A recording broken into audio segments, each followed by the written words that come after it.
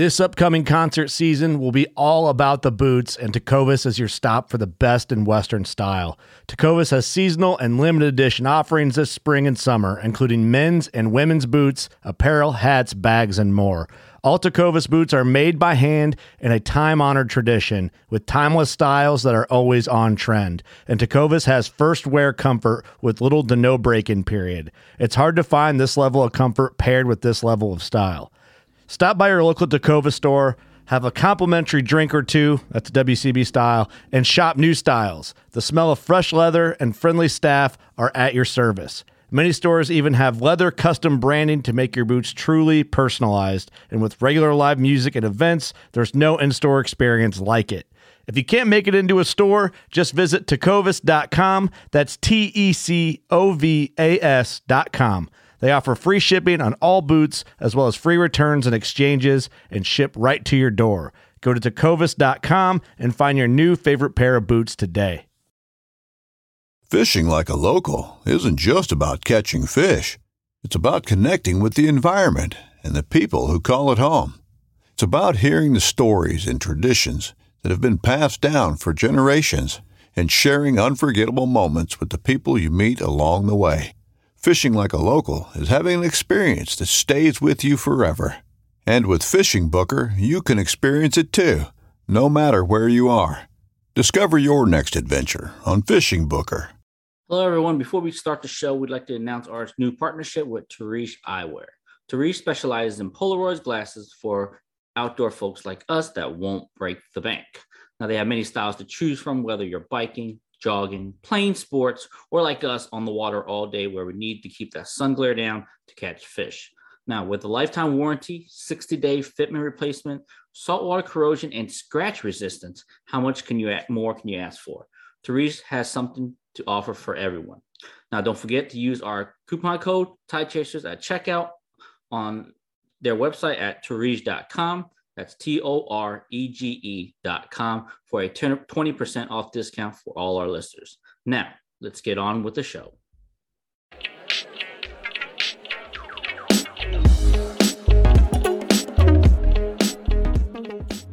All right, welcome back, ladies and gentlemen, to another episode of Tide Chasers Podcast.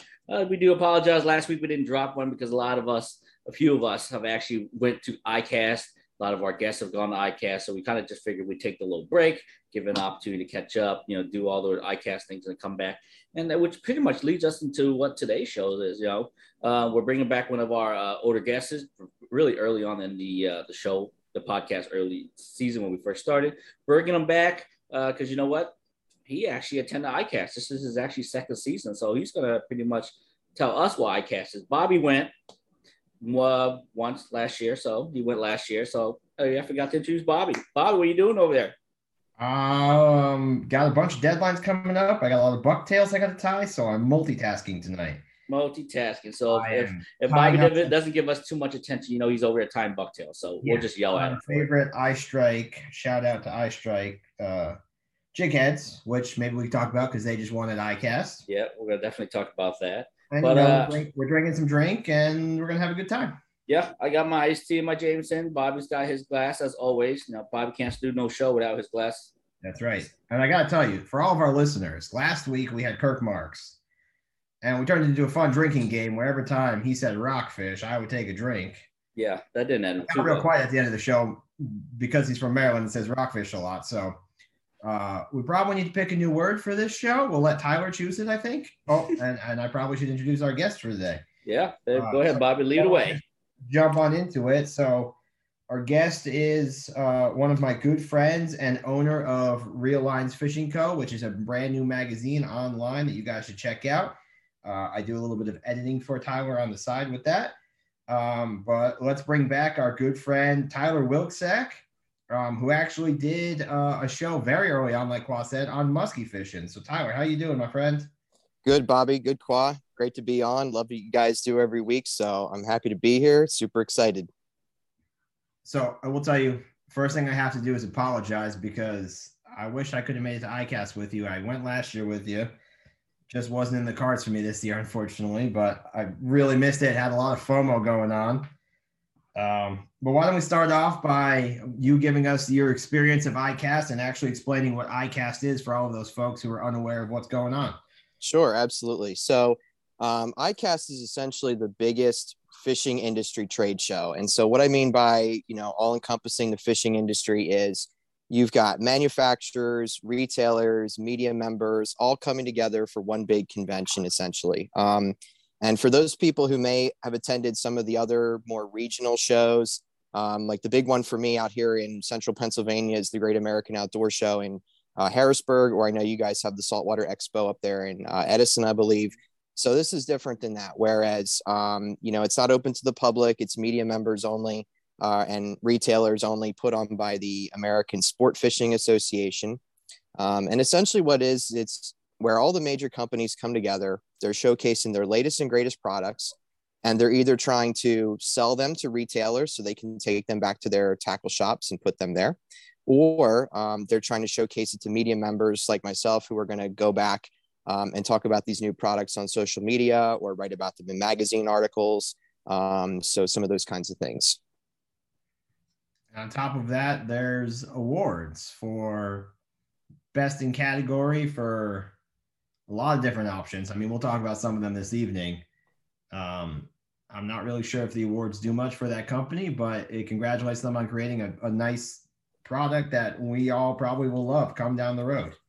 Yeah, definitely. I mean, like you said, having gone, last year with me, I believe there's about 30 different categories to vote on for products. So media members like myself, one of the first nights of the show, we get to go into what's called the new product showcase, where every company submits the products that they want to be featured and potentially have voted on to win first best of their category, such as, freshwater reel, saltwater rod, soft plastic lure, and so on.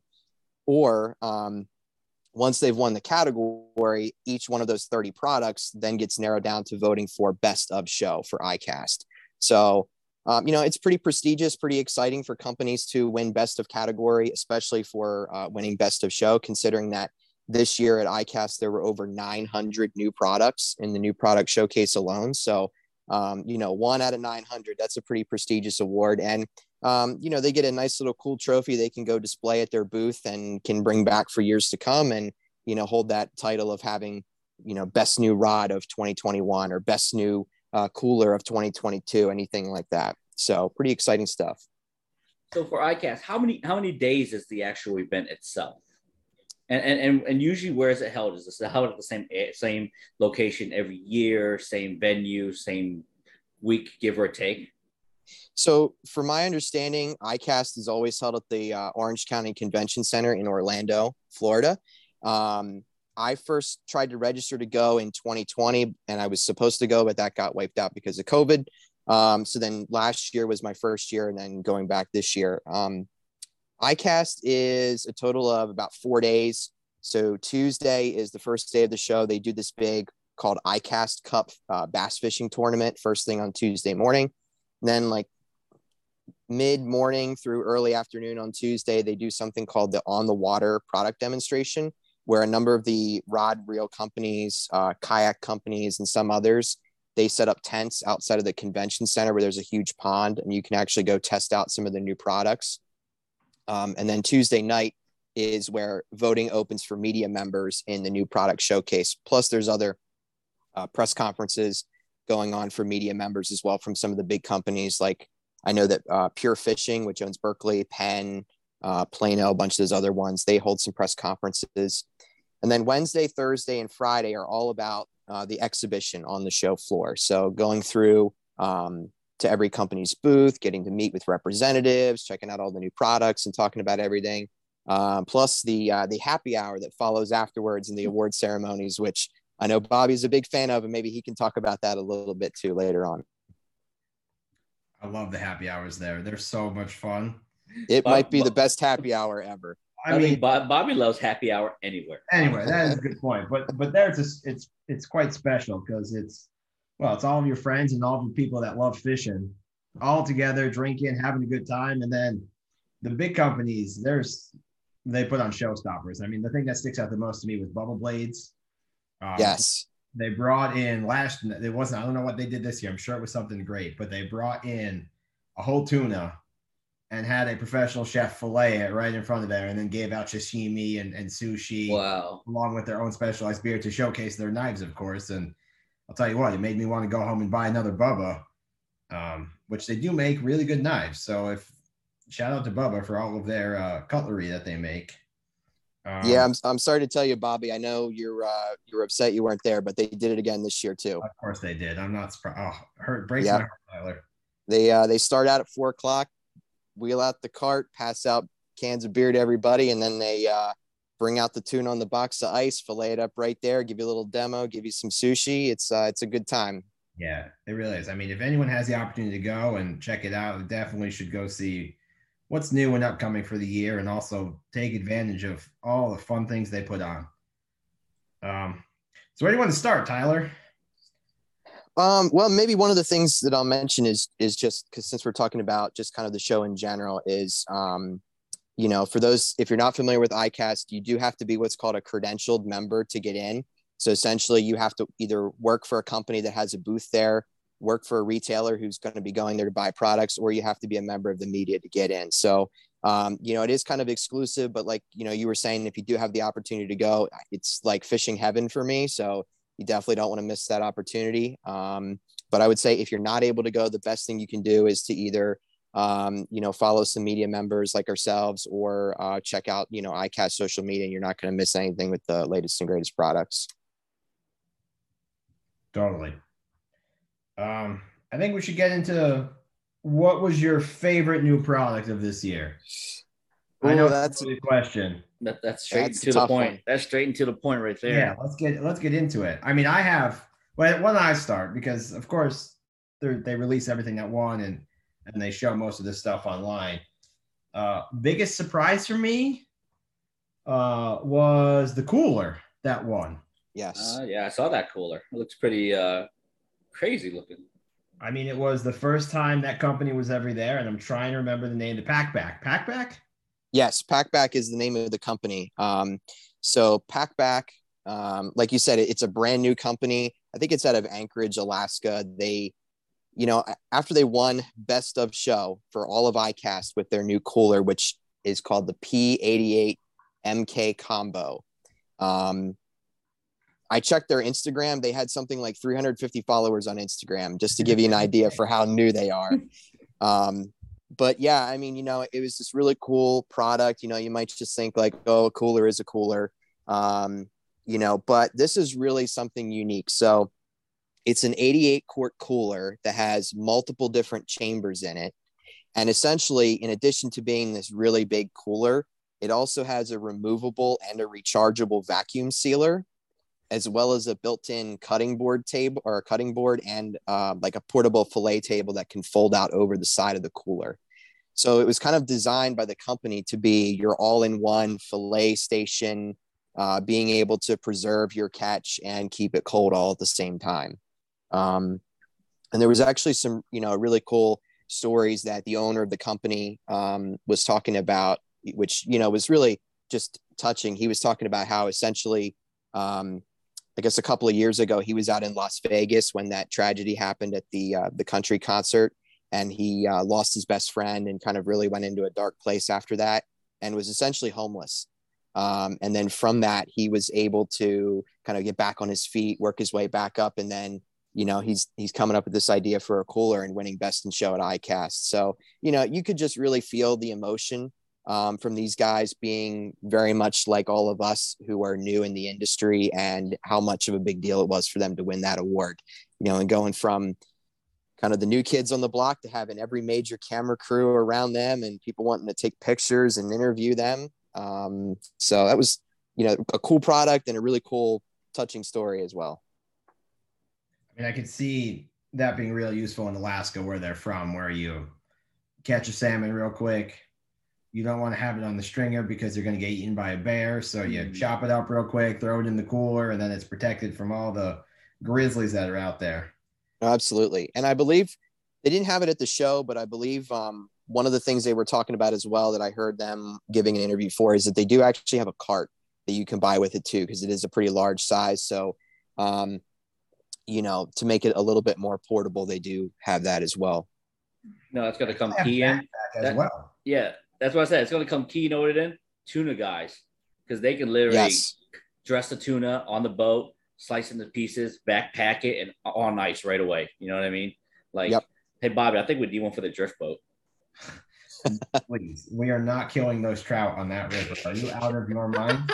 Not the trout, Bobby, the goose. Oh, the goose. Geese. Cast and blast, you're right. Cast and blast, man. Cast and blast. You can fillet that goose right on the boat, not have to deal with the carcass. Backpack it right on ice.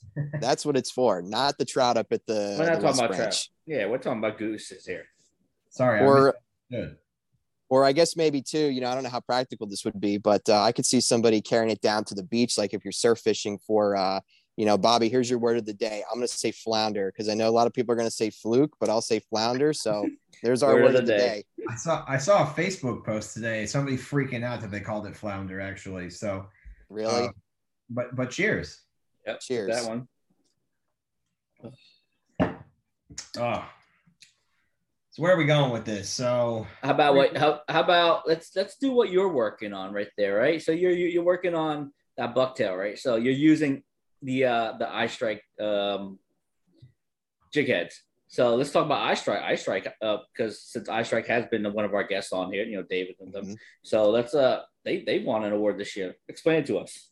Yeah, sure. So iStrike, we've talked, you guys talk a lot about on the show about their jig heads and the great work they do with the Release Over 20 program and their partnerships with Z-Man. So the iStrike jig heads actually won Best New Terminal Tackle at the show for some of their new jig heads. They're called the Diesel Eye jig heads. They come in a couple of different sizes. So the two sizes they had at the show, there is a 6/0 hook and an 8/0 hook size.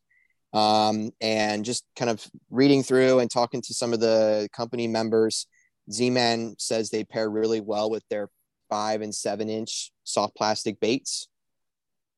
And they also, as far as the jig head sizes itself, they start at 3/8 ounce and go all the way up to 3 ounces with those jig heads. And so that would be ideal for catching what? I would say stripers, reds, snook, all the big guys, man. 5s to 7s. Wow. Yeah. I was trying to drink, Qua. You kind of missed the point. He's flounder. I mean, if we're going down south, I mean, we're talking about Florida. It's all about flounder, man. And I think too, when I was in a tactical shop down in Ocean City, Maryland, when I was on vacation a couple weeks ago, I'm pretty sure I saw a Z-Man swim bait called the I want to say it was called the Diesel Minnow or something like that. So I would think that would probably be the ideal bait that you could pair it up with. Not that you couldn't do other things, but maybe that's a good starting point. Yeah, definitely though. But yeah, big congratulations going out to the iStrike guys out there. Dave, man, congratulations, and especially all our guys from the iStrike team. We got even our co-host Dan. He's on the iStrike team. Liddell, Dana, all those guys, man. Congrats on your team and winning it big this year. Yeah, absolutely. Congrats, guys. It definitely put a little smile on my face when I saw not only the iStrike jigs at the new product showcase, but also the fact they were able to win that award. So that was cool. I will tell you, I'm using the Redfish eyes right now, which I love for catching fluke. I just think they tie up so nice and they look so great. But I'm going to have to give the Diesel a try when I go offshore, and they need those heavier weights to get down deep. Mm-hmm. Definitely. I seen them, and I was like, man, these things are going to be killer for some like big jumbo paddle tails and stuff. Yeah. Oh, yeah. All right. Any other new products you've seen that kind of like dazzle and flares? I wish I could go there and see 900 new products. My mind would be just blown walking around, just like, oh my God. It's overwhelming, man. It really is. I'll tell you what, just going through all the booths and talking to people, if you get into some deep conversations, I don't even think on the first day when I was there for something like 8 hours, I didn't even make it through half the show floor. Mm-hmm. And like you said, your mind just feels like almost like a goo afterwards. You got to go back through and reread everything because there's so much stuff.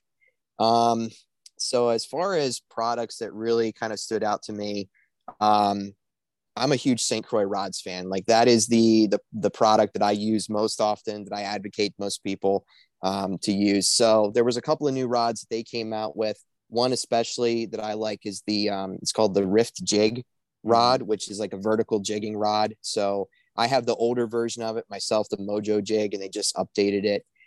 So essentially, for what we're doing up here in the Northeast, that's going to be a great rod for if you're going out on your own boat or a head boat, a party boat, and you're doing bottom fishing, over wrecks or artificial reefs and or natural reefs, stuff like that. So, I use mine a lot when I go out for black sea bass, or I even take it up to the Nantucket Shoals. And I've done some, I'll say fluke this time, trips up there. So what they did is they came out with this jig rod. They came out with more models. There's 12 conventional and spinning models combined, and they upgraded the carbon from SC2 carbon that they use to an SC3 carbon, which is a higher grade. If you use a Mojo Inshore by St. Croix, their newest ones also have that level of carbon in it. So it's going to make it much more sensitive, much lighter. And to me, it's a great rod. I love that. So that was probably a product that really stood out to me, and I was pretty excited to see. Another one. I'm sorry, go ahead. Cutting you off. What I was surprised about is what actually won best saltwater rod. Oh boy. Yes. Taking in already. Yeah, I was pretty surprised by that too. The best new saltwater rod was something that we all maybe got started with when we first were saltwater fishing, or, maybe if you have kids, your kids are using it, but it was Ugly Stik. Really? Yeah. So Ugly Stik, which is owned by Pure Fishing, that whole big conglomerate of a lot of different brands of stuff. They came out with one called the Carbon Inshore rod, which ironically enough is 100% graphite. And it also has a solid graphite tip. So it's supposed to make it a lot more sensitive than maybe some of the other rods that wouldn't necessarily put that much graphite up top. So yeah, that was a little bit of a surprise to me. Hey, I fished Ugly Stiks before when I was younger. That was probably one of my first saltwater rods. I know my dad has some older ones up in the attic, but kind of everybody went back to the I guess the tried and true that they knew growing up. Did you ever do the Ugly Stik test? I was always scared to do it. You ever seen them do it? No, I haven't. I can't. So when they put it on a 1 gallon jug and then they lift it. That or they just literally, when they demo them, they just take them and they bend them all the way in half and they touch the tip to the handle. It's nuts. And I think they did that on the older GX2s. I think they did that test. Yeah, it might have been that one. I mean, those things are unbreakable. I'm gonna have to look that up now because I did not know anything about that, and I'm definitely may or may not go dig my old Ugly Stik out of the attic tonight and give that a try.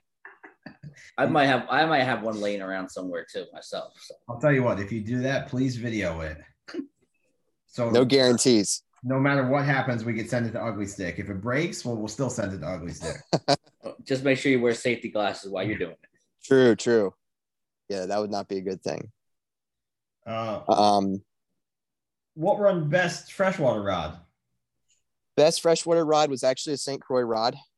They came out with a new version of their Legend Tournament bass rod. They actually redid their entire Legend Tournament series. So they have a species specific Legend Tournament rod now. So there's one for bass, one for walleye, pike, muskie. There might be one or two others that I'm missing, but the Legend Tournament bass won the best freshwater rod. Essentially, a lot of what they did was improving both the reel seat to make that more comfortable for anglers. Some of the Legend Tournament bass rods, the big models that are designed for fishing really big swim baits and big like artificial lures that are becoming more popular for bass, they actually added a second handle on it, like a big swim bait handle, to make it more comfortable throwing those baits. And then they upgraded the carbon. So it's a blend now of an SC4 plus carbon and their iCast glass. So before, St. Croix had really high-end carbon rods. So essentially the way their carbons work is you start down something like SC2 carbon and you work your way up to SC4. And then they also had separate glass rods. So this is kind of a mixture of the two. And from what I was talking with their media reps about, essentially, if you ever see a St. Croix rod that has a plus after the name of the carbon, they take SC6 carbon, which is too brittle for them to make an entire rod out of, and they blend it with some of the other grades of carbon. So, and it's just all about, improving the sensitivity, making the rod as light as they can without sacrificing anything to it. I probably know too much about St. Croix rods and the stuff they put in their rods. But I like to know what I'm using. And to me, a rod is the most important tool that you're going to have when you're out on the water. Yeah. I mean, you're not lying about that. If you're really dedicated to a certain brand, you want to know every little detail, every little thing, because it's just something embodied in most of us. Like once we get infatuated, we just start digging deeper and deeper. Now my question is, all right, so these rods, these jigs, they all won first of their class. Now, they win because is it by voting when you guys do that first day walkthrough, or is that something else? Like how do they tally the votes between all the freshwater rods or all the saltwater rods from all these brands to come up with the conclusion? Like, all right, we're going to decide this is the top rod that won. Yep. So essentially, that's a good question. On Tuesday night and Wednesday morning, when we go to vote, they line us up at the booth for the new product showcase. We go in. I have to show my media badge because they're only letting certain members in. You can have certain badge categories to get in and vote, and then they give you a card with all the categories on it. Every product is numbered, and then you're just going to go around. You'll read about it. They have a short kind of blurb set up by the company to read about the product, and then whichever one you want to vote for each category, you write it down, turn in your ballot, and they're going to count them up and tally up what the winner is going to be. Gotcha. Okay. I'll tell you what surprised me most about that process. It's very archaic. It's just like Tyler said. They hand you a piece of paper, you go through and you mark it off, and you pick things up, you mess with it, and then you're like, okay, well, go to the next one. Yeah. So if they had like 20 rods in the rod section, right? So you literally have to go fiddle with like 20 rods just to see which one you like. Okay. Essentially, like a lot of the lures are out in glass cases along with the reels and everything, but the rods are all laid out on the floor along with any new apparel, or there's like tables they have set up with terminal tackle and coolers and all that good stuff set up as well. I will say this, and Bobby has witnessed this firsthand, but sometimes going in to vote at the new product showcase that first night, because there's a lot of people there, it's pretty chaotic. But sometimes it's not all about the products that are there. It's about the people that you meet when you're there as well. So as Bobby can confirm, I am a huge Bill Dance fan. I'm a Bill Dance fanboy, essentially. So, when Bill Dance shows up, I'm running over there like it's a Justin Bieber concert to go meet him and shake his hand and get a photo or something with him. So that's pretty cool. Plus, I ran into Nick Honashevsky a couple of times at the new product showcase. I love Nick. Love Saltwater Underground. I always enjoy talking to him about what he's got going on too.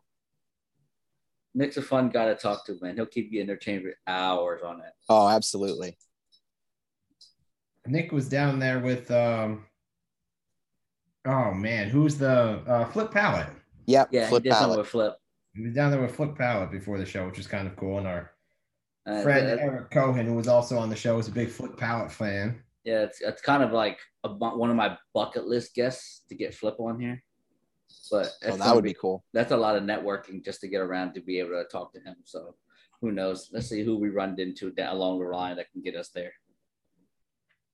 But yeah, so usually like the first night is just kind of going in, vote and, mingle and hang out with other people. But I'll go back into the new product showcase a couple of times throughout the show. And because it's a lot quieter than afterwards, so I can just go in and spend some time really reading about a lot of the products and maybe looking at some of the ones that I didn't get to look at as in depth the first time around. Mm-hmm. Was there a fly rod section? Since there's three of us here that do fly, was there a fly section? That anything about fly? Yeah, there is. So, I will say with ICAST, it's definitely geared towards like more traditional freshwater and saltwater sport fishing, but they do have fly fishing products there. So there's a company called Bull Bay Tackle. It's a smaller, fairly newer rod company. They actually won the best saltwater rod last year. And this year they won best new fly rod with a rod called the Banshee. There's also other companies like Grays and Hardy are big fly companies that are in with Berkeley. I know Grays came out with some new fly rods, and Hardy actually came out with a new saltwater fly reel that won best fly reel. I think it was called the Fortuna Regent. Essentially, it comes in 3 different sizes.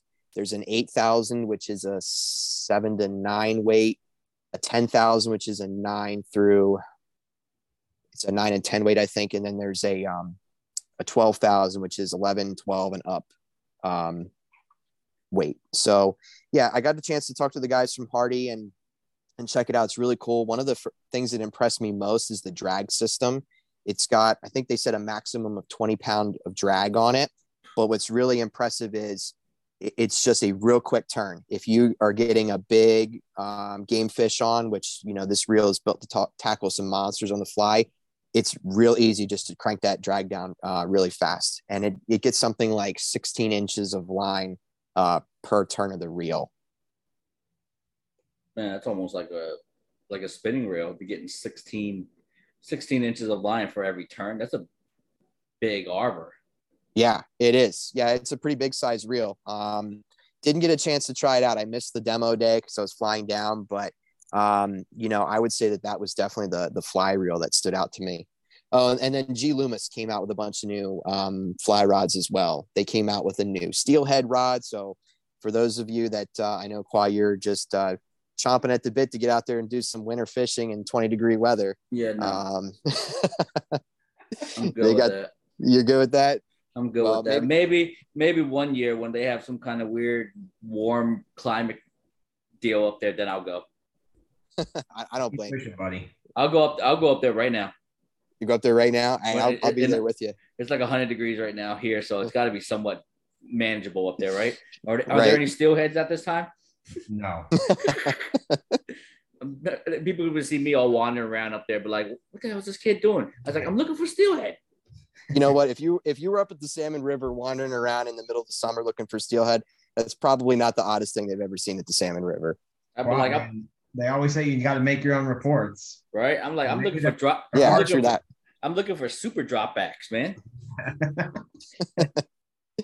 And yeah, the other rod that G Loomis made, it's called the IMX Pro E. It's a Euro nymphing rod. So if you're like me and have become absolutely addicted to nymphing for trout now, whenever I go fly fishing, that might be something that would be cool to check out as well. That's something I've been really practicing up on this spring, started getting pretty good on it. Thanks to my good teacher over there who's tying some flies right now. So yeah, nymphing is some cool stuff. Nymphing's fun until he starts yelling at you about it. Set, but it's the bottom. Sets are free. Yeah, you know the drill. You know the drill. You've been through Bobby's hard crash course learning. I have been. And you know what? It's made me a better fly fisherman for it. You're welcome. You can hear his voice just cringing right down the back of your spine when he's ready, you know? It's just like he's watching the line more than you're watching the line. And then when his voice just comes out, the back of the hair on your spine just stands up. You're so hesitant to set.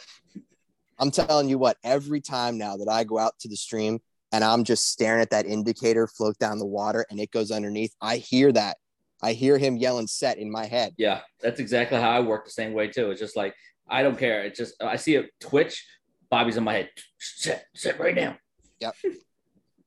Hook sets are free. Hook sets are free. Amen to that. Hook sets are free if flies aren't, right? Exactly. Oh my God. Why do you think I'm tying my own right now? So expensive. All right. And any other interesting products? I know that, 900 products. We could probably do this for like 4 hours. Yeah, we could. But wait, we did rods. Let's do reels real quick. Yeah, we did. Yeah, let's do reels. When my guys read my new ugly stick with. Yeah. You guys read my mind. So as far as my saltwater reels go, I'm a big Penn fan, right? Gotta love the company with local roots. So yeah, Penn came out with a brand new flagship reel. It's called the Penn Authority. I forget what their former flagship reel was. I think it was the Slammer. The Slammer was the newest one that came out. That was kind of like the big deal for a while. Yes. And so the Authority, first off, it looks sweet. It comes in 12 different sizes. I was actually kind of blown away when I walked up to the Penn booth and I saw all of the same reel. And I'm like, what's going on here? And I talked to the guy who was at the Penn booth and he said, no, they actually do come in 12 sizes. Drag ranges anywhere from as little as 20 pounds up to 60 pounds. They went through all kinds of crazy tests when they were making this rod to make sure, reel, to make sure that it was sealed up to prevent no water from getting inside of it when you're fishing it. You could even submerge it in water, and according to them, it's going to stay sealed. They use a rating for how waterproof a reel is. It's called the IPX rating. Yeah. And the Penn Authority is IPX 8. So I forget what all the technical jargon is about that, but that's supposed to be a pretty high rating. That is the highest. The highest rating? Okay. Yeah, I actually had to look this up because when I was in Florida, I had a redfish blow my previous reel up. I mean, it sat for a while. I soaked it a bunch of times, but it blew up. And I'm a little sad about this because I went out and I got the best reel Penn made at the time, which was the Slammer. Yeah. It was best reel for the budget.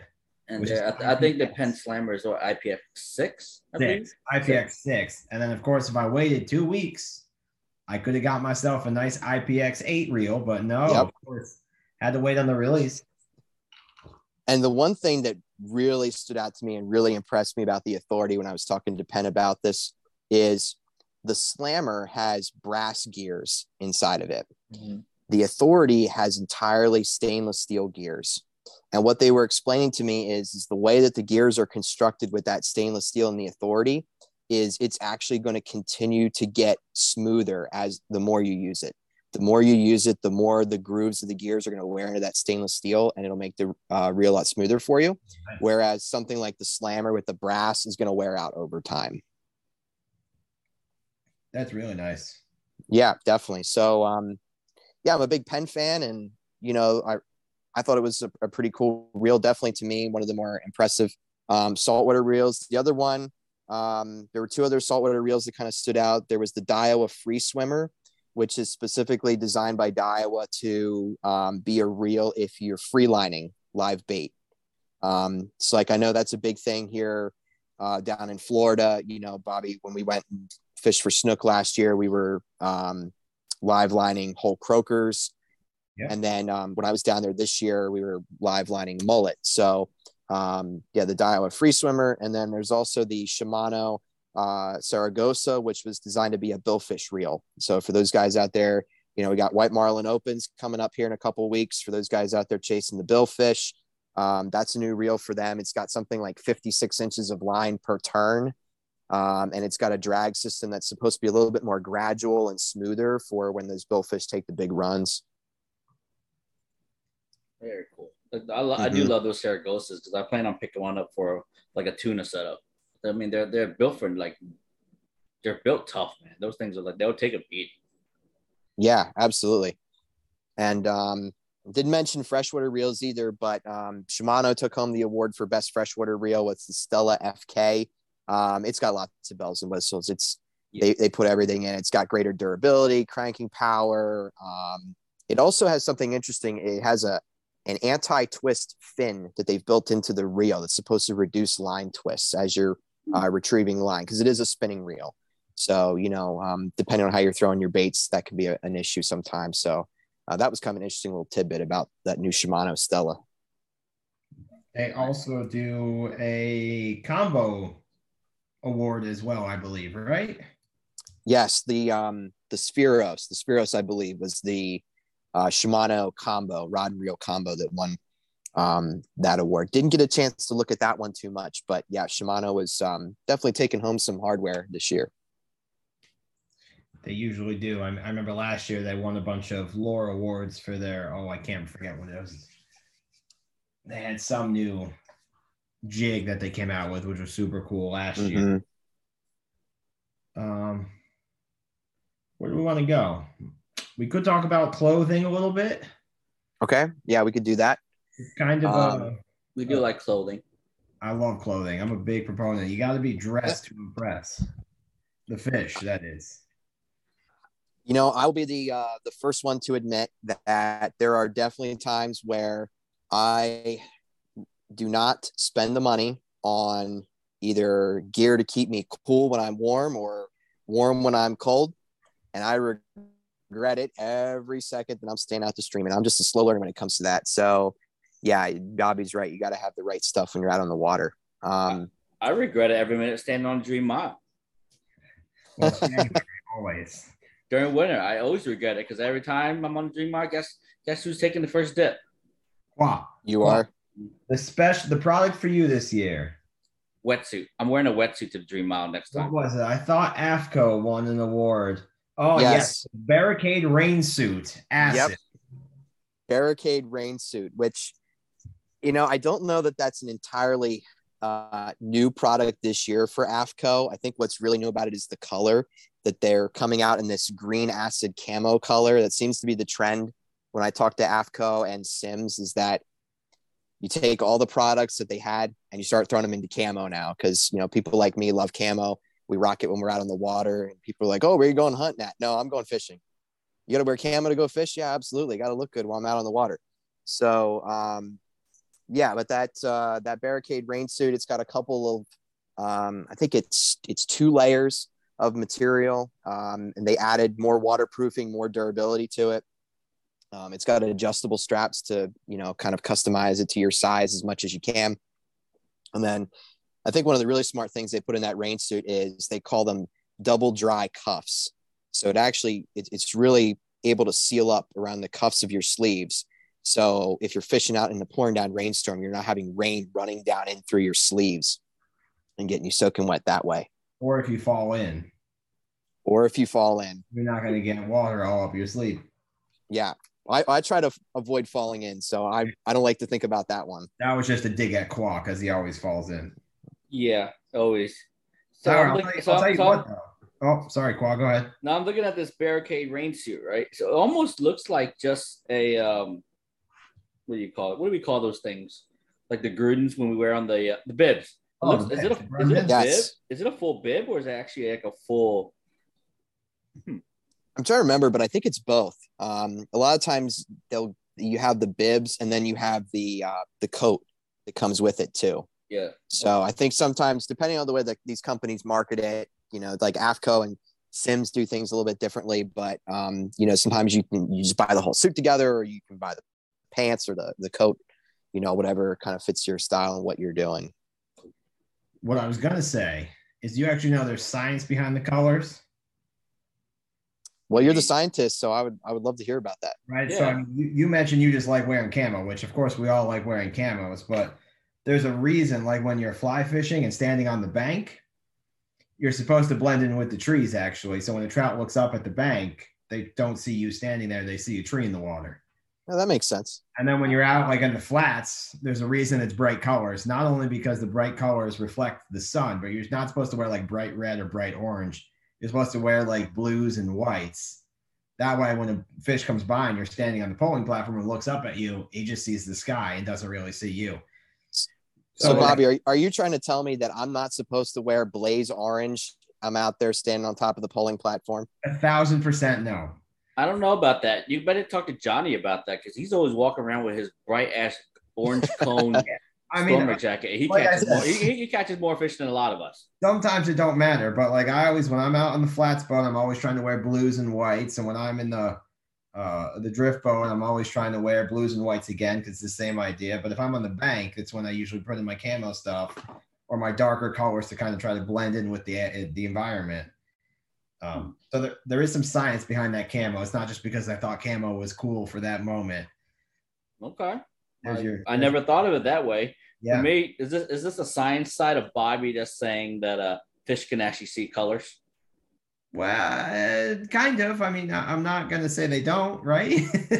We've yet to prove it. We always say that they see silhouettes, right? Most of the times, like nighttime, they see silhouettes of blacks and whites, and daytime. Yeah. But then there's times like we said, certain flies, certain colors, they're picky and choosy on what color of flies they want to grab off the top. Right. Well, there was a recent article in Fly Fisherman, actually, where they just looked at how trout see. Mm-hmm. Color is definitely impactful there, though, because if you're fishing sulfurs, which are yellow bugs, as I call them, and you don't have a yellow bug on, there ain't no way you're getting that trout to eat your fly. Absolutely not. So they definitely can tell the color and the size difference very easily, especially with trout. I understand what they say for deep water because sun don't penetrate as much, right? So all the colors in deep water kind of look the same. So if you're scuba diving, you can wear whatever color you want. That's what I'm going to tell you. And that was I think there's only one way to settle this.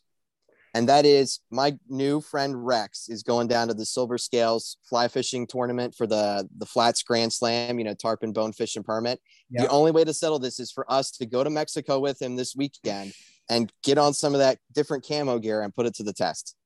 All right. I'll wear camo. You wear bright orange. And I'll just fish naked. See if I can catch them. No, Quat, you're uninvited. It's natural. It's natural colors. Tyler, tell us about your Rex adventure, though. Okay, yeah, definitely. So, well, I was down in Florida for ICAST. I got to do a couple of fishing trips. One of them was fishing with a homegrown Pennsylvania guy on Saturday before I flew home. His name is Rex Hannon. Rex is originally from, I hope I don't screw this up. He is from a small town up near State College called Potlicker, I'm pretty sure. Maybe I'm wrong. Maybe I got that one confused, but I'm pretty sure it's where he says he's from.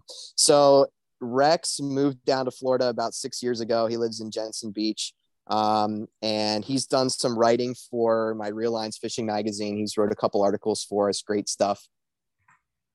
Before I met Rex, I used to tell everybody Rex is the nicest guy who I've never actually met in person. Because just talking to the guy online, he would seem like he'd give you the shirt off his back or do anything for you. And that could not be more true than when I met him in person. When I found out I was going down to ICAST, I said to him, "Hey Rex, love to meet you in person." He's opening up a new fly shop in Jensen Beach himself called Worldwide Fly Works and Outfitters. And I said, "I'd love to see your new shop." So he's like, "Yeah, that's going to be awesome." I told him I was interested in going after peacock bass and some of the other exotics in freshwater down there. So he totally surprised me. He called up some of his friends who called up some of their friends. And one thing led to another. And Saturday, I found myself down in the Fort Lauderdale area fishing some of those canals that go through all kinds of crazy urban areas for pretty much everything and anything of a dozen different species that swims in those canals. And success? Yes. Yeah, we did have some success. So, those canals, they're not very deep. Most of them are not very wide.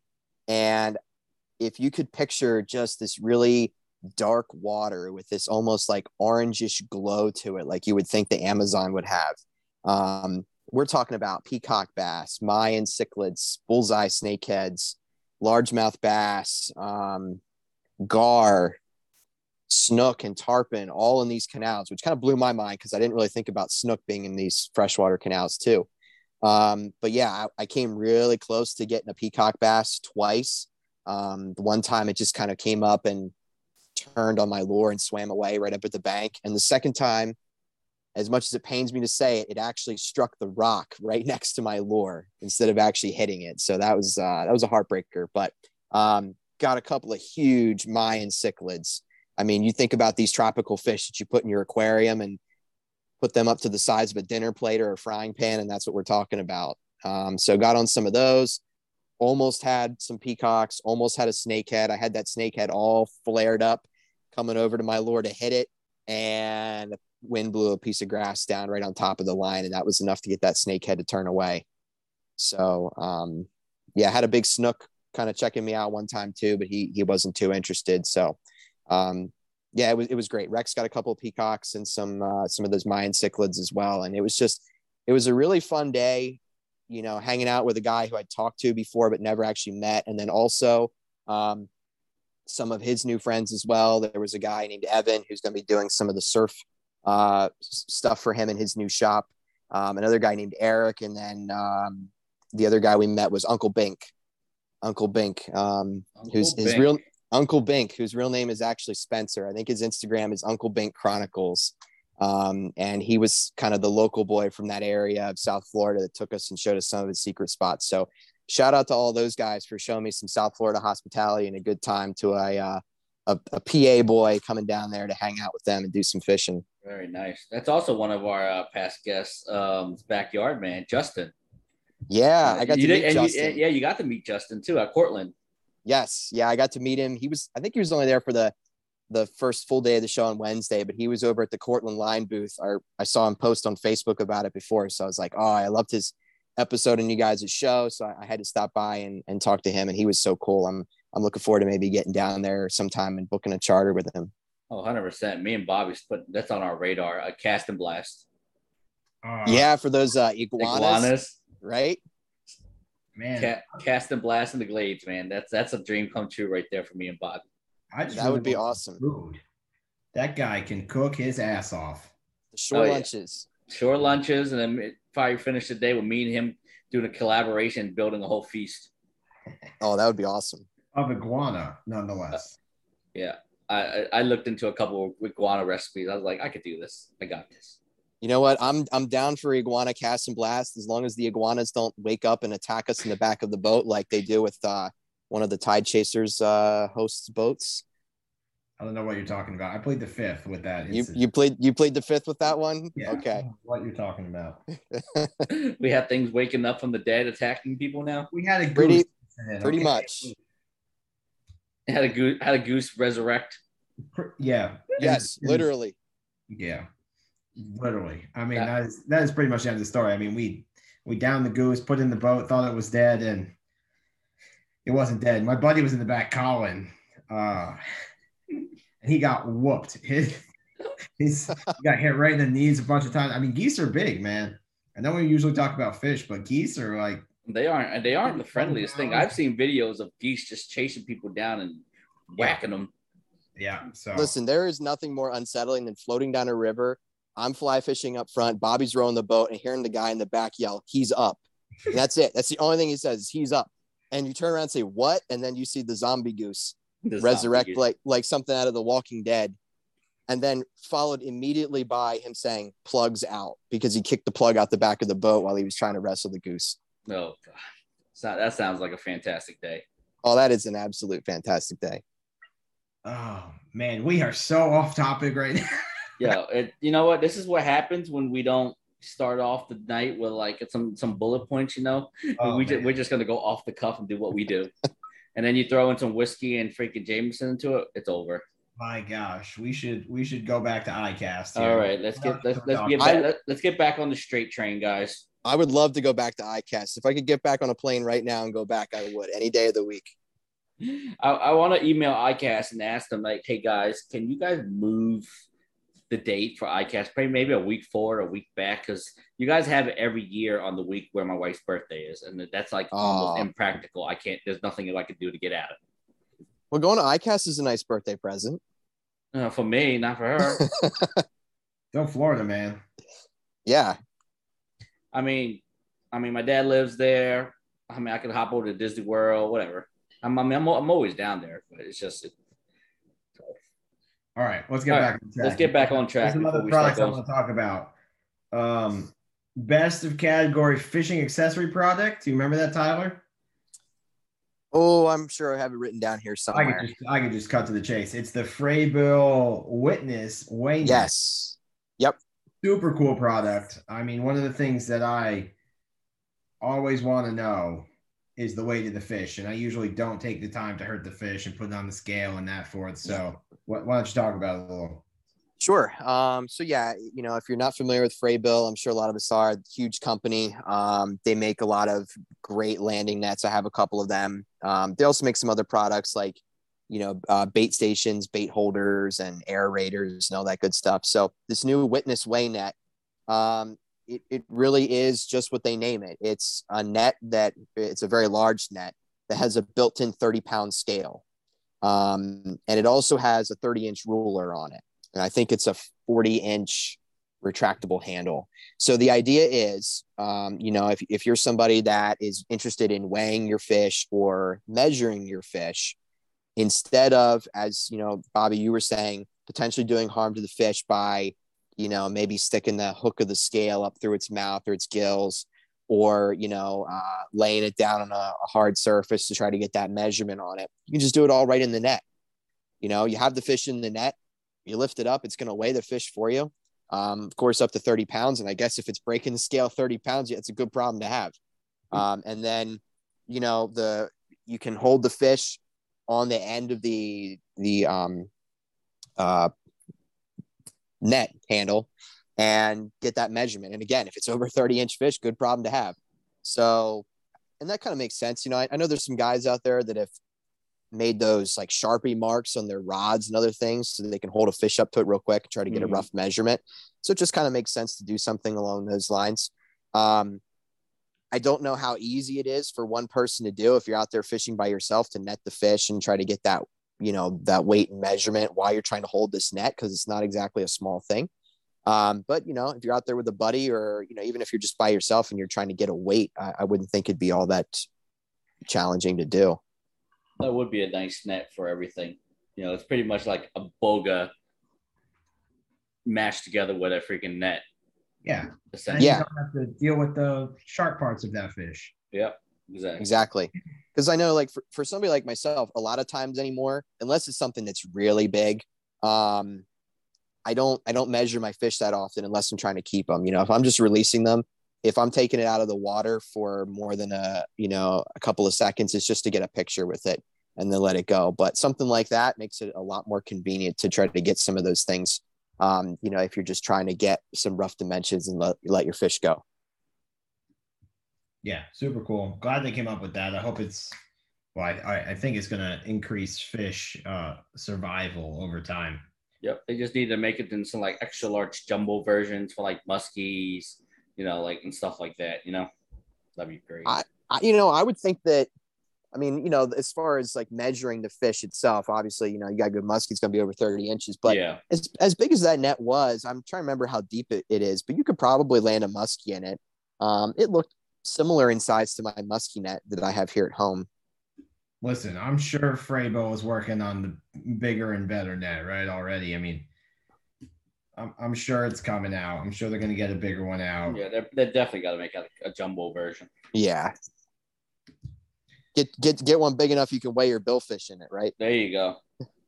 Make it safe for everybody. Yeah. Well, here's a question for you. You're a snakehead fisherman. I wouldn't claim that, but I would say I attempt to. Yes. What's the one lure you use for snakeheads more than anything else? Frogs. How do you store your frogs? In a Plano box that really sucks. Well, we're off to the right start. He named the right company for what we're going to be talking about. Company. Yeah, right company, but the problem with storing them in a regular Plano boxes, especially the stuff we fish in, it's scummed up. It's scum. It just makes it really, really freaking icky in those boxes, man. And you know that the frogs always hold the water, so it's just like there's no way to get all dispersed. So so there must be a better way. Yes, Bobby. It has to be, right? It's just like an info commercial. Yeah, pretty much. So what could that better way be, Bobby? Well, let's throw it to Tyler here.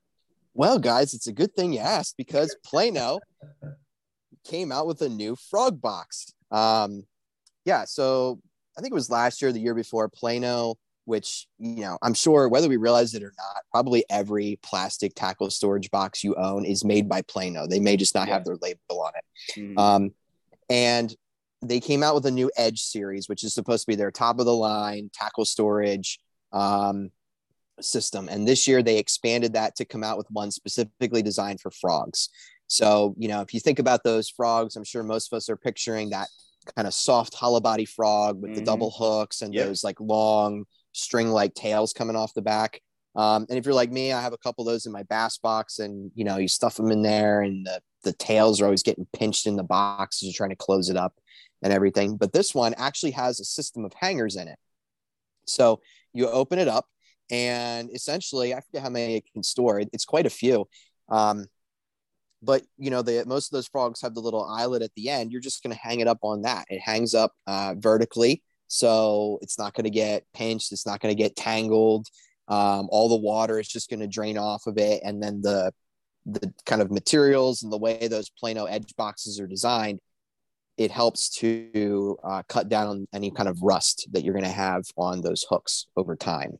So Plano, you know, with their Edge series has done a good job with trying to come up with ways in which they can, you know, help some of that water evaporate or drain out without sticking to your baits and rusting them all out. How big is this box? I'm staring at it. How big is it, do you think, would you say? It's not, I want to say it's like medium size. I mean, it's not, we're not talking about something real tiny, like something you could just throw in a backpack and still have a lot of space. But at the same time, it's not super big and bulky either. And I saw an example where they did have the whole thing filled up with frogs. Yeah. And I want to say there was probably at least 24 frogs in there, if not more. Okay. I'm just trying to find a new way to like organize my top water, like spooks and stuff for the boat. Because, put them in a plano box, how when you put stuff like especially with trebles in there or single hooks, yeah, they all get jammed up with each other. So you're pulling out a bundle of like 10 spooks all jammed up together. Mm-hmm. I'm trying to find an easier way to organize that, I could just literally pop the top and be able to pull a spook out without getting hooked up on anything else. The only reason I thought of that, because Bob, remember we went out with Sam Scott, and he had those two crazy, insane, like plexiglass made boxes with all his musky lures on there. And they were just like, he just flipped the top and they were perfectly hung, every single one. And he literally just reach in and pull them out. Didn't tangle, didn't get stuck on anything else. He had one for like all his like hard lures, and then he had one for his flies. So it's kind of like, it was like, it didn't matter. He had like 12-inch, like, I don't even know what kind of, those big jumbo grubs. He had whale tails in there. He had all the crazy musky lures that you musky guys freaking have in this box, and it held every single size. So to me, I'm thinking like, I wish I had something on my boat instead of like, oh crap, I need to swap out to another spook or different color, instead of like running into the back, digging out my plano box, pulling out my 9,000 spooks hooked up on one, trying to get my yellow one out. I could just pretty much pop the top and just reach in and grab my one yellow one that I need. I think that would work for that. That's what I was thinking. Like, I kind of want to see the size of it, because spooks aren't, especially backwater spooks aren't ginormous, but like if I can hold anywhere between like 10 to 15 spooks in that box, I'd be happy. Yeah. I'm trying to picture it, and I'm sure you guys, because having used those baits a lot more, you can picture it a little bit better in that box, but that's definitely the way, Plano and some of these other smaller tackle storage companies are going, is, moving away from just, here's a box with dividing trays, throw your baits in it. Hopefully you have enough space to separate them, or, you're going to have to buy 1,000 boxes where they're, I think it was first kind of the spinner bait movement. They were moving towards putting all these spinner baits in a separate box. And now it's kind of going that way with frogs. And hopefully maybe they'll start to move into those kinds of things with saltwater too, because I think right now a lot of it is geared towards bass fishing. Yeah. People don't realize how important organization is. As fly fishermen, we do, because have you ever seen Bobby pop open one of his boxes? He's got nymphs lined up perfectly, 7, 8 of the identical nymphs. Next one, he's got 7, 8, worms. He's got all his freaking eggs, sacs, everything lined up perfectly one by one. So it's like, he knows where he wants and he just grabs it. And then when he gets home, he just replaces the one he broke off. So and I'm really thankful for that, because, me as a new fly fisherman, I'm digging through, I'm like holding it up. I'm like, okay, this looks good. And then I catch a trout on it. I'm sending a picture to Bobby saying, hey, what is this? Yeah, exactly. And he'll come up with something that's like a 5-tier Appalachian gnat that grew on like a 6-foot tree that you have to dig 3 rocks to get out of. I was like, yep. Yeah. And then he sends me back a picture of it and says, this is what it is with the name. And I'm like that meme of Leonardo DiCaprio pointing at the TV, where he's like, yeah, that's it. That's me. Then when he sends me back a picture of the fly with the actual real name of it, instead of whatever I was thinking it was. He'll send me the larvae form, the emerger, and what it pops up into when it finally grows up. I was like, okay, well, I just wanted to know what that one was. I didn't need the life cycle of that bug. But that's what you got to understand to be good. You got to understand, like, okay, that's what they're feeding on, which means there's probably going to be adults around one day. See, I understand a little bit of that stuff just because I took a freshwater biology class in high school, and that was like a whole big unit, was all these underwater macroinvertebrates, all the stoneflies and mayflies and all that kind of stuff. So I at least have like a crash course on that, but not as much as Bobby, obviously. All right. Well, here we go, going off subject again. But yeah, we did. But let's get into terminal tackle since we're already there. Yeah, definitely. Terminal tackle. Well, we did already talk about these old jig eyes, right? Jig heads. Yep. What other terminal tacos came out this year? Anything new? My favorite thing is just from the name. I mean, the Berkeley Slobber Knocker. What is that? I saw the Slobber Knocker. So the Slobber Knocker is actually it's a freshwater hard lure. It is essentially a vibrating jig. So, if you know what a Z-Man chatterbait is, which is essentially like a skirted jig with this big square blade up on the top that vibrates as you retrieve it through the water, right? Well, Z-Man came out with that first and they called it a chatterbait. And then every other company decided they had to come out with one too. And so now they just started calling it a vibrating jig because, trademark is king. So yeah, Berkeley, for all the things that they make, for being the biggest freshwater bass fishing lure company, there's two things that they didn't have prior to this year. And that was a spinnerbait and a vibrating jig. And I kind of thought about it before I went down the show. And I thought, I bet they're going to come out with those two things. And sure enough, they did. So the Slobber Knocker is Berkeley's version of a vibrating jig. It's got a great name. It's pretty cool. I think in my bass box, I have Z-Man chatterbaits, but I've seen Strike King Thunder Crickets too. And now the Slobber Knocker, and it seems pretty cool. They were pretty excited about it. I think it won best new freshwater hard lure. And then they even came out with a brand new power bait soft plastic called the Berkeley Power Stinger, which is like this very realistic looking minnow that they have printed in their HD True Color technology. It makes it look really realistic for a soft plastic to pair up with it. That does look pretty realistic. Yeah, all those new Berkeley baits are super cool. I mean, that is pretty much a different version of the Berkeley Gilly they came out with last year. It's got kind of the same technology, just looks a little different. Probably a little more versatile with its profile. Neat bait. Gonna have to try it out, that's for sure. Yeah, I definitely think the Power Stinger, it's designed to be fished on that vibrating jig, the Slobber Knocker, but you could probably throw it on a lot of other stuff and catch fish with it with the action that it's got. What else I want to talk about? Oh, the Kicking Crab. Yeah. Yeah. That thing just looks weird, but it's super cool. It's really cool. I would say, out of all the big lure companies like Berkeley and Strike King and Z-Man, to me, impressed me the most with the new products they were coming out, both in just the design of some of them and the range of products they came out with. So, other than the iStrike jig heads, the big Z-Man that took home the award was the called the Kicker Crab with the big Z at the end. It was the best new saltwater soft lure. So essentially it is this little oval shaped soft plastic crab.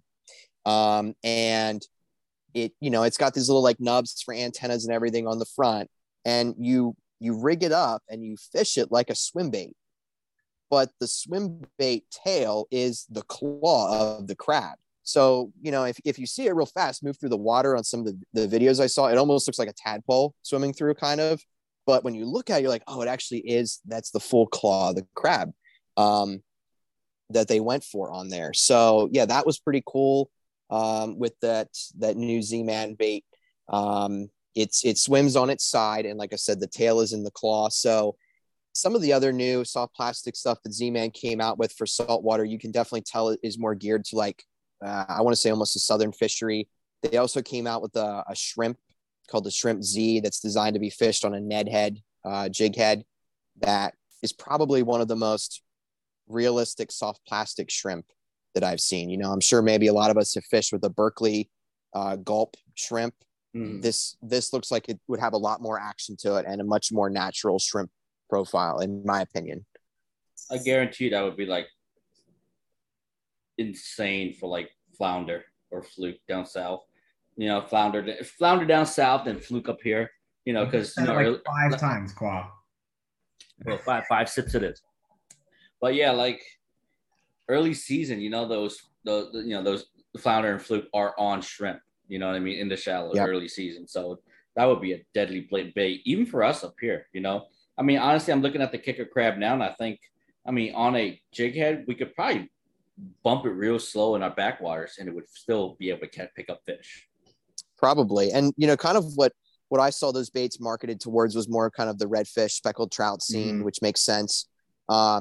And I almost thought, too, that would be perfect for redfish, because the day after I cast on Friday, I went out with my friend Hunter Bach out in Northeast Florida, and we went out sight fishing for redfish in shallow water flats. And you can actually see the redfish chasing blue crabs in some of those oyster beds and stuff. So I was thinking, oh, if they're chasing that, then, maybe this is something you could throw to it, just get it right up in their face and twitch it and get them to smash it. Mm-hmm. Well, if you want a shrimp lure, Live Target won the new saltwater hard lure called the Live Target Live Shrimp. Mm-hmm. And man, I mean, if you pull it up on Google right now, it is the most realistic shrimp I've ever seen. I'm staring at it. I'm staring at it. Like when I look at it, I'm just like, this would be deadly on, because I was in the Outer Banks a few weeks ago and I was fishing the Pamlico Sound with my buddy Ryan from Century. And dude, this would look insane on the in the back of a popping cork. Literally cast out and just literally pop. This thing would slay speckles and the redfish back there. When I was talking to the guys from Live Target, they were super excited about that shrimp and some of the other baits they were coming out with. And, Live Target, if you've ever seen one in the store, you pick it up and you see it's like, I don't know, I'm just going to make this up, like $15. I mean, if you're a muskie fisherman, that's cheap. But if you're anybody else, you're thinking, oh, geez, that's expensive for a lure. Do I really want to buy it? And I think it's one of those things where if you get over the hump, you buy a few and you use them and you like them, then you're just going to keep buying them because they are super, super realistic. Like you guys were saying with the shrimp, it comes in 2 different sizes. And one of the interesting things about that shrimp is they come with these little weights that are almost shaped like a bell, and they go underneath the shrimp. There's a clip, and you clip them onto the shrimp. I think there's 3 different weight sizes that it comes in. And what the guys with Live Target were telling me is the way you really want to fish it is just to kind of pop it up and then let it fall back down, because all the antennas, the legs of the shrimp, those are all made of like a really durable soft plastic, even though it's a hard body. So as it falls back down, all that stuff's going to flare out as it goes down and hit the bottom. And one of the other things I really like is, and somebody brought this up, I think it was a good point, when you see a lot of these shrimp baits, the hook is curved facing the same direction as the head of the shrimp is going, which isn't really natural, because if you think about it, shrimp is usually swimming backwards in the water when it's trying to escape from something. So they have it oriented, the hook oriented like that, as if you're pulling it back to you and you're pulling the tail of the shrimp first, as opposed to the head. Right, because if everyone had any experience with live shrimp, if you try to grab one, they're going to shoot backwards. That's their first, their natural thing. And I mean, the setup looks good on this. I really like it, the way it's set up. Yeah, and they came out with a one that's a crayfish too. So very similar setup, just like the shrimp, but it's a crayfish. So if you're like me and a lot of summers spent chasing after smallmouth or walleye, they're gonna love that. Very nice. I want to talk about one more thing. What do we got? The best boating accessory. Only because it reflects or applies to our co-host over there, Mr. Qua. But Frabill came out with they're calling the Frabill Recharge. I saw that. I was like, deluxe aerator. I don't know if you paid so much attention, but it is a portable aerator that you can stick kind of pretty much in anything. Yeah, you know what? I did see it. I can't say that I have that many notes on it, to be honest. I tried to take notes on so many different things when I was at the show, but yeah, Frabill, they come out with those aerators. And this is kind of their newest, latest and greatest one that, like you said, the idea is portability. So, if you're trying to carry your live bait around, especially you think about, like, I'm sure those big yellow and white Frabill live bait buckets that everybody up north is putting killies in or other bait and stuff, and you're trying to transport it in your car and they're cooking in the heat with no oxygen. You can throw one of those in there. It's pretty easy just to kind of get it clipped on, and you got yourself a little bit of flowing water to help keep that bait fresh when you're moving from place to place. Here's what's clutch about this, and I'm looking at it too. It's like, how every time if you guys do the older Frabills, like the bubbles or something like that, right? And you guys go out, you throw it in a bucket, like, all right, let's go fishing. You get to the launch, get your bait, you turn it on, and guess what? You ain't got batteries, or it's dead. Yep. Right. This is rechargeable. Now, depending on how they built it, and if it's like waterproof, and like you could charge it and waterproof, and somehow it miraculously is like rust proof, because number one thing on those freaking aerators is the springs and all the little screws and stuff inside start rusting, and the connections for your batteries they get trashed after like a season or two. If this is built, I didn't read about it yet, but if this is built like pretty much almost sealed and it's rechargeable, it's going to be super clutch. I think I have some more kind of extensive notes on it if I go back into my stuff. So, since I know you guys are interested about that, when I do the Real Lines magazine write-up, because I'm going to be coming out with an iCast edition with all the new products, I'll definitely take a look at that one and go back in my notes and look and see what I have on and try to do some writing about that too. Cool. Well, that's awesome. Any other products we want to hit, Tyler? Looking. I'm just looking through my notes here real quick. We had quite a few of them. Most of the important stuff we did hit. I think we got most of it. I mean, we left out some clothing, but if you're into clothing, AFCO usually sweeps up, and Sims won a couple things. Yeah, Sims was really impressive. I got to talk to some of their people. A great guy named Pat, who I met, who works for Sims. He handles all their stuff up here in the Northeast, and it's very impressive with Sims, the amount of dedication that they put into products and how they go above and beyond with their apparel. Couple of other things that I saw. One that was really cool to me, Strike King came out with a new soft plastic Rage craw that I use a lot in freshwater, but they actually put a rattle inside of the soft plastic, which I thought was pretty neat. I hadn't really seen anything like that before. Strike King is also, if you like Strike King products for freshwater, they're starting to get into saltwater more and more. So they're coming out with saltwater soft plastic lures, saltwater hard lures. A lot of them look like their freshwater stuff right now, and just kind of rebranded as saltwater stuff and with some minor tweaks. But I would imagine they're going to start to come out with some more things as well. For those of you that like fish bites, if you use those to catch your live bait or do some surf fishing, Berkeley just came out with their own version called Surf Bites. So it's the Berkeley Gulp formula. And I know Berkeley Gulp, for those that like the swimming mullets and the jerk shads and all that kind of stuff, they came out with new colors as well. So there's going to be some new colors available. Sweet. Yep. I think that's a lot of. I think we covered mostly all the things besides the clothing, but everything else is that it's good. Pretty much. Let's talk some about some of the cool people you've met while you're there. You know what I mean? Because I know down there it's probably like a good amount of starstruck people you could just literally stand by, right? Yes. Let's name a couple of cool people and how your interactions with them were. Well, Bobby can attest from last year when our first year going down to iCast that I was pretty much starstruck. It was like walking around Hollywood, but fishing's version of Hollywood. So, if you like professional bass fishing, every major professional bass fisherman goes to iCast because they're always at their booths. Some of the legends in the industry like Bill Dance, Jimmy Houston, Roland Martin, they're all at iCast. Kevin Van Dam, some of those guys. Also a lot of guys that are local to our area up here and have been on Tide Chasers, guys like, we talked about Justin from Castelline. Alberto is at iCast. I managed to track him down and talk to him, which was really cool. I think I mentioned Nick Honashevsky before. Guy Harvey's there. Bobby's number one. That's Bobby's guy right there. Not wearing his shirt right now, but I usually am. Yeah, it was cool because actually last year we got to sit down and do about 30-minute interview with Guy Harvey. So that was really neat. I know Bobby wasn't expecting it to be the actual Guy Harvey. Not at all. I thought it was going to be a representative for the Guy Harvey brand, and it was the real deal.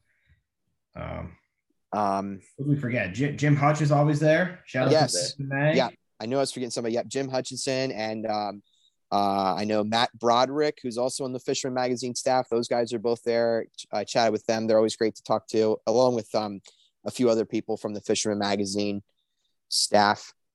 I'm trying to think if there was anybody else down there.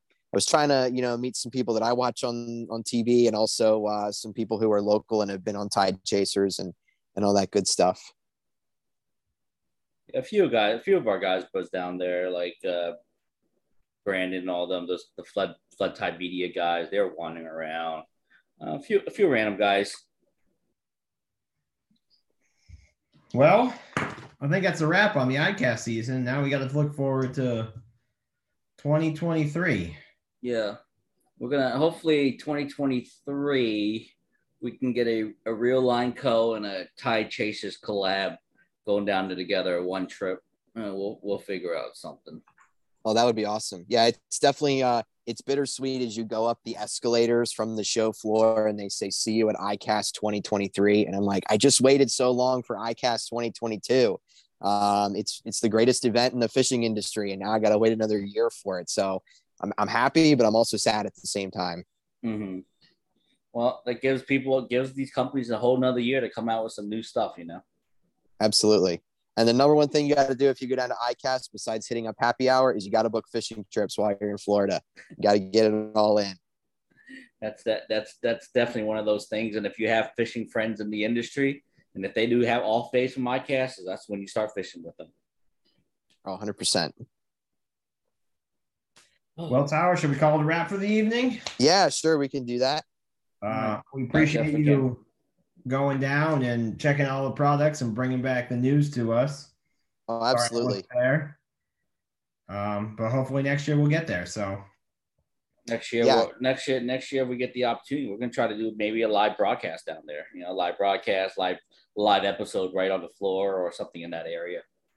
Yeah, that would be awesome. Definitely doing like some live, Instagram stories or live videos is something that I should probably do more of when I'm down there. But it's just, between trying to take notes and take pictures and all that kind of stuff, that's, ends up getting pushed down the totem pole. Exactly. So many people to see, so many products to review.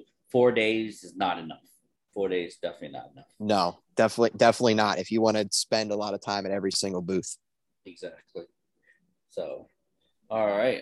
Besides that, thank you, Tyler, for taking the time out of your day or evening right now to give us a rundown of ICAST. So it better prepares us for the actual trip next season. Sure, absolutely. It's my pleasure, guys. All right. Well, besides that, guys, keep up with Tyler on his fishing magazine, Real Tide Co. You know what? Let me let Tyler tell you where you could find him at instead of me trying to babble it out. Sure. So thanks, Squire. If you want to read more about kind of all the new products that we've been talking about from ICAST, either on tonight's show or some of the other ones we didn't get to, you can follow us on Instagram at Real Lines Fishing Co. That's REEL. You can follow us on Instagram or Facebook. You can also visit our website, www.reallinesfishingco.com, where we have in addition to our quarterly magazines that we come out with, I'm also going to be working on the ICAST edition. So I'll try to have as many photos and write-ups about all the new products that I can in that edition. So, it's definitely a lot to digest. I'm going to be working on that, but you guys can check it out and I'll have it posted on Instagram and Facebook once it's up and live on the website. It's completely free. It's entirely digital, completely free. So you can go on and view it and read through what you want of it. And I hope everybody gets a chance to go check it out. All right. Well, sounds good. Once again, thank you for coming on. It was a pleasure having you on as always, Tyler, and we'll definitely get you back on for another episode of something else. Thanks, guys. Appreciate it. Have a great night. Yep. You have a good night. Thanks.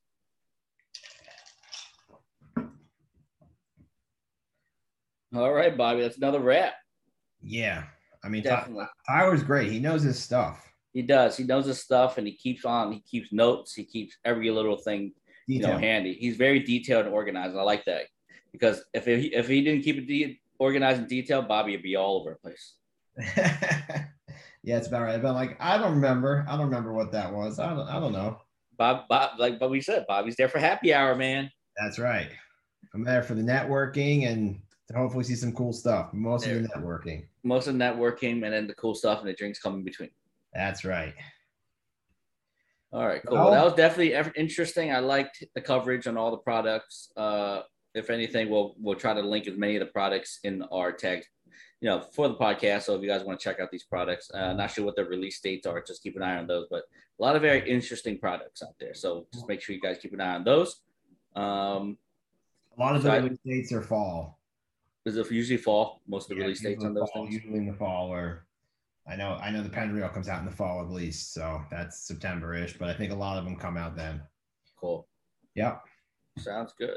Another good night. Let's wrap this up, ladies and gentlemen. Thank you once again for sitting in on another episode of Tie Chasers Podcast. If you haven't already done so, make sure you guys like, subscribe, share our podcast, leave us great comments in the reviews. Helped us out a lot. Also, just follow us on our social medias. Facebook at Tie Chasers Podcast, and also on Instagram at Tie_Chaser. Besides that, keep those lines tight, everyone, and we'll see you guys on the next episode.